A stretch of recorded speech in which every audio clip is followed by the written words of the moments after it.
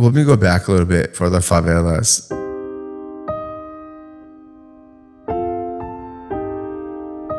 In Peru, it was common. My sister and I, we always knew that whenever we were going to Peru, we took 2 luggages each because they were free. We only needed 1, but we would take 2 because we would take extra clothes. All my family would donate stuff to donate to over there, like clothing for men and women, boys and girls, everything for our families. We would go there and I would literally come back with just my clothes on my back. That's it. A jacket and maybe some clothes, some change real quick. But it gets cold on the flights and stuff. That was naturally instilled in us. Like my parents would tell us, like, hey, whenever we, don't pack in your stuff because we're gonna leave it here for your family, for your cousins. I was like, all right, cool. Sounds good to me. No problem, you know? No questioning, no nothing. So I think that was really good to instill that into me at a young age because that carried over to a lot of different situations that I was able to get over.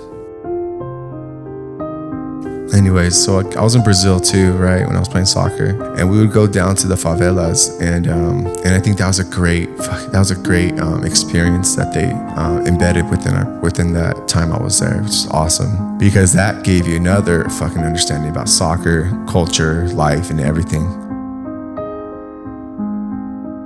So think about your overall vision or a long-term goal, and remember that on the way there, you're gonna have to make different detours, different stops, different setbacks, different spikes, different bonuses, different coincidences or whatever. You're gonna see the changes, but you're gonna have to keep trusting yourself because you're gonna have to be flexible on that journey. But you have to take that journey. You gotta take that leap. You gotta trust yourself. You gotta trust the process. You gotta trust your goals. You gotta trust the things you tell yourself. You gotta be a little bit more self-disciplined. You gotta start telling other people no and tell yourself yes. All right, but going back to the favelas in Brazil now, right? So I gave away my cleats, my warm-ups, my gears, my bags, my socks, extra socks, soccer socks. That said like Nike on them or whatever, branded stuff. And it meant so much to them, like so much. And for me, it was just like another day, it's like, okay, you guys want this? Take it, it's fine. I was happy with it. It did what I want. It gave me the happiness. I want to pass that happiness to someone else before it deteriorates or before it starts fading or before whatever, I've already soaked in as much happiness as I can from that thing, that entity, that I can pass it on, happily pass it on, right? And be grateful as well. And understand he's gonna have so much fun with that shit because I did, and you see the smile from ear to ear, and so it just reminded me of my parents and how we always had 1 or 2 extra families also living with us growing up, since I was in elementary school maybe. And I used to give them my extra clothes, my extra shoes, because they came from Peru with nothing. My dad brought them over here.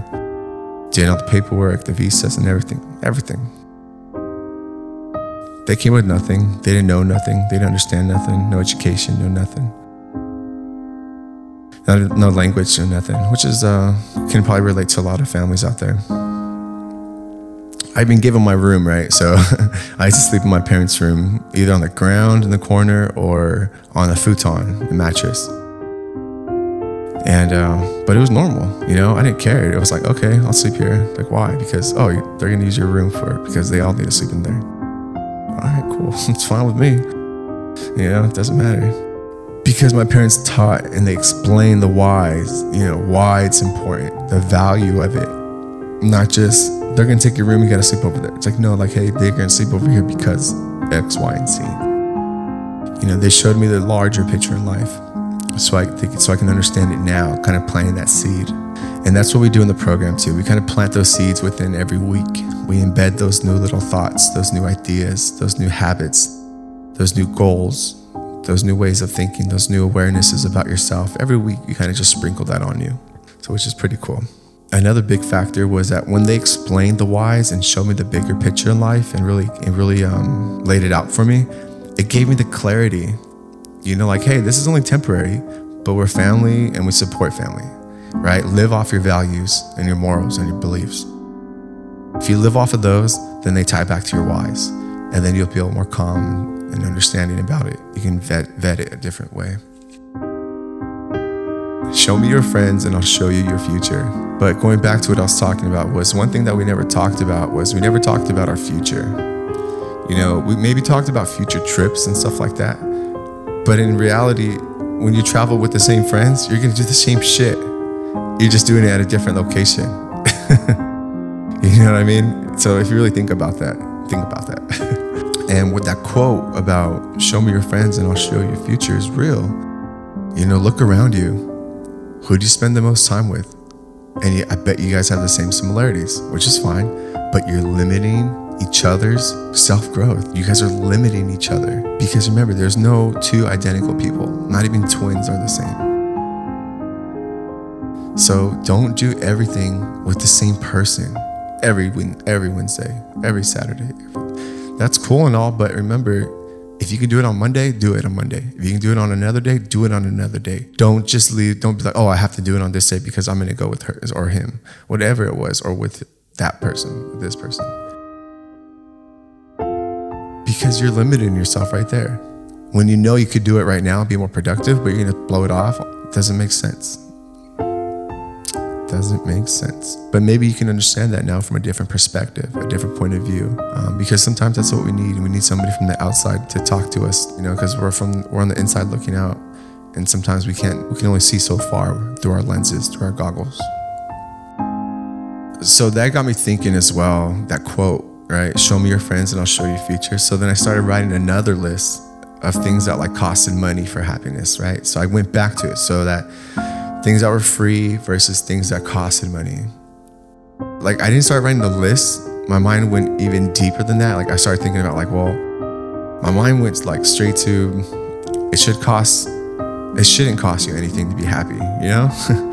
Right? I started thinking about it. I was like, wait a second. Why am I paying for happiness?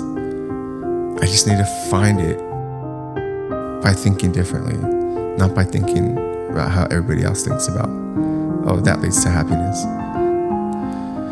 So like if you traveled as much as I have, basically my whole life, I'm very fortunate too. My mom was a hustler. She was a real entrepreneur. I think that's where I get it too. And I got the mindset from my dad. If you've traveled a lot, then you start to see life completely differently. You start to see all the things you're grateful for, and you start attaching a money sign to everything you see. So I started thinking about like my family in Peru and Japan, and also the family that live in the rainforest. You know, how they lived, you know, what were they grateful for? Water and electricity, basic human needs. That's all we need to be happy.